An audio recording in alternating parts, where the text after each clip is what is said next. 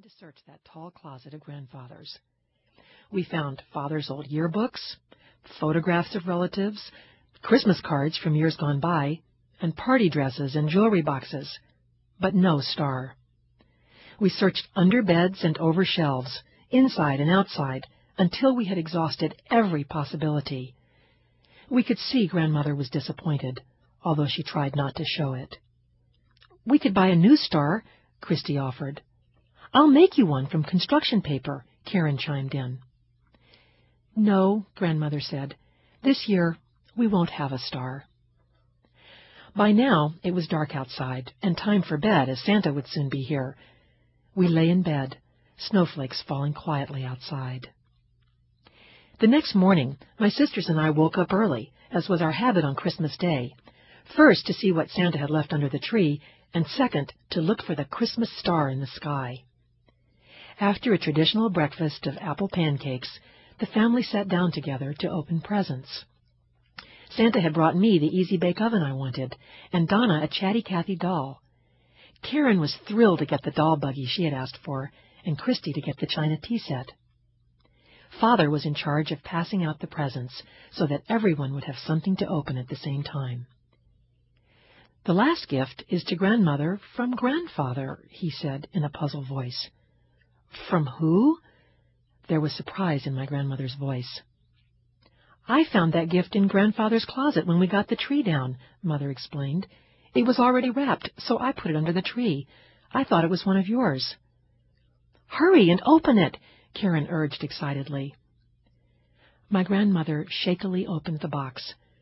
Her face lit up with joy when she unfolded the tissue paper and pulled out a glorious golden star. There was a note attached. Her voice trembled as she read it aloud. "Don't be angry with me, dear. I broke your star while putting away the decorations, and I couldn't bear to tell you. Thought it was time for a new one. I hope it brings you as much joy as the first one. Merry Christmas. Love, Bryant." So Grandmother's tree had a star after all, a star that expressed my grandparents' everlasting love for one another. It brought my grandfather home for Christmas in each of our hearts, and made it our best Christmas ever. The Wallet by Arnold Fine. As I walked home one freezing day, I stumbled on a wallet someone had lost in the street. I picked it up and looked inside to find some identification so I could call the owner. But the wallet contained only $3 and a crumpled letter that looked as if it had been in there for years. The envelope was worn, and the only thing that was legible on it was the return address. I started to open the letter, hoping to find some clue. Then I saw the date line, 1924. The letter had been written almost 60 years earlier. It was written in a beautiful feminine handwriting on powder blue stationery with a little flower in the left-hand corner. It was a Dear John letter that told the recipient, whose name appeared to be Michael, that the writer could not see him anymore because her mother forbade it. Even so, she wrote that she would always love him. It was signed Hannah. It was a beautiful letter, but there was no way, except for the name Michael, to identify the owner. Maybe if I called information, the operator could find a phone listing for the address on the envelope. "Operator," I began, "this is an unusual request.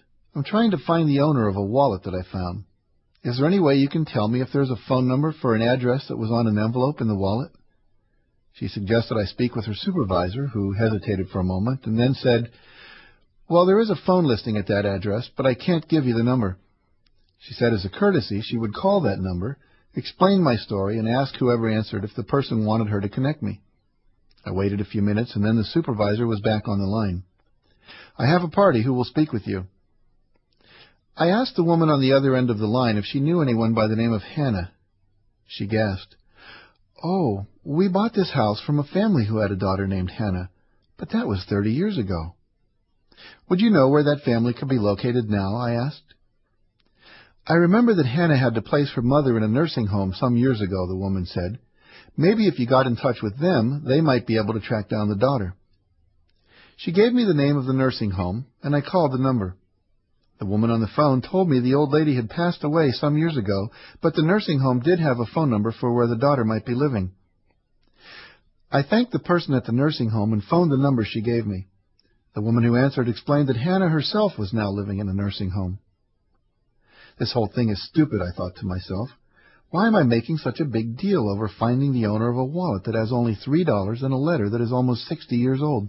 Nevertheless, I called the nursing home in which Hannah was supposed to be living, and the man who answered the phone told me, yes, Hannah is staying with us. Even though it was already 10 p.m., I asked if I could come by to see her. Well, he said hesitatingly, if you want to take a chance, she might be in the day room watching television. I thanked him and drove over to the nursing home. The night nurse and a guard greeted me at the door. We went up to the 3rd floor of the large building. In the day room, the nurse introduced me to Hannah. She was a sweet, silver-haired old-timer with a warm smile and a twinkle in her eye. I told her about finding the wallet and showed her the letter. The second she saw the powder-blue envelope with that little flower on the left, she took a deep breath and said, "Young man, this letter was the last contact I ever had with Michael." She looked away for a moment, deep in thought, and then said softly, "I loved him very much. But I was only 16 at the time, and my mother felt I was too young. Oh, he was so handsome. He looked like Sean Connery, the actor." "Yes," she continued, "Michael Goldstein was a wonderful person. If you should find him, tell him I think of him often, and—" she hesitated for a moment, almost biting her lip. "Tell him I still love him. You know," she said, smiling as tears welled up in her eyes, "I never did marry. I guess no one ever matched up to Michael." I thanked Hannah and said goodbye. I took the elevator to the 1st floor, and as I stood by the door, the guard there asked, "Was the old lady able to help you?" I told him she had given me a lead. At least I have a last name, but I think I'll let it go for a while. I've spent almost the whole day trying to find the owner of this wallet. I had taken out the wallet, which was a simple brown leather case with red lacing on the side. And when the guard saw it, he said, "Hey, wait a minute. That's Mr. Goldstein's wallet. I'd know it anywhere with that bright red lacing. He's always losing that wallet. I must have found it in the halls at least 3 times. "Who's Mr. Goldstein?" I asked as my hand began to shake. "He's one of the old-timers on the 8th floor. That's Mike Goldstein's wallet for sure. He must have lost it on one of his walks." I thanked the guard and quickly ran back to the nurse's office. I told her what the guard had said. We went back to the elevator and got on. I prayed that Mr. Goldstein would be up.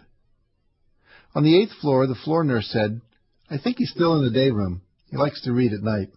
He's a darling old man."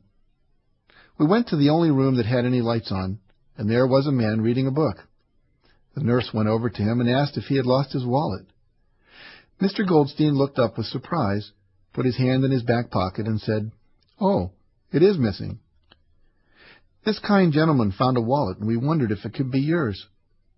I handed Mr. Goldstein the wallet, and the second he saw it, he smiled with relief and said, "Yes, that's it. It must have dropped out of my pocket this afternoon. I want to give you a reward." "No, thank you," I said, "but I have to tell you something.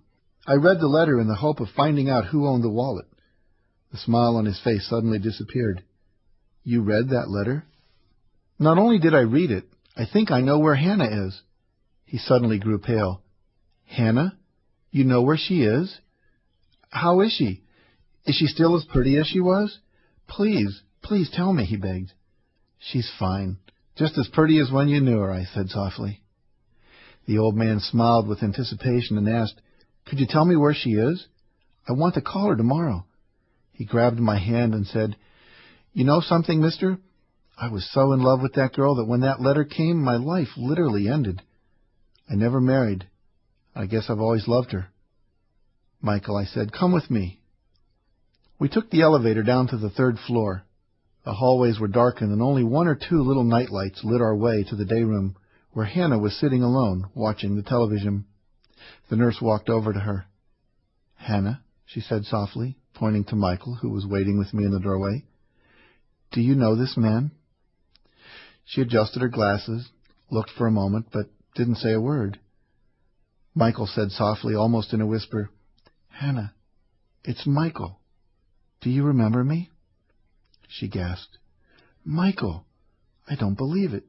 Michael! It's you, my Michael!" He walked slowly toward her, and they embraced.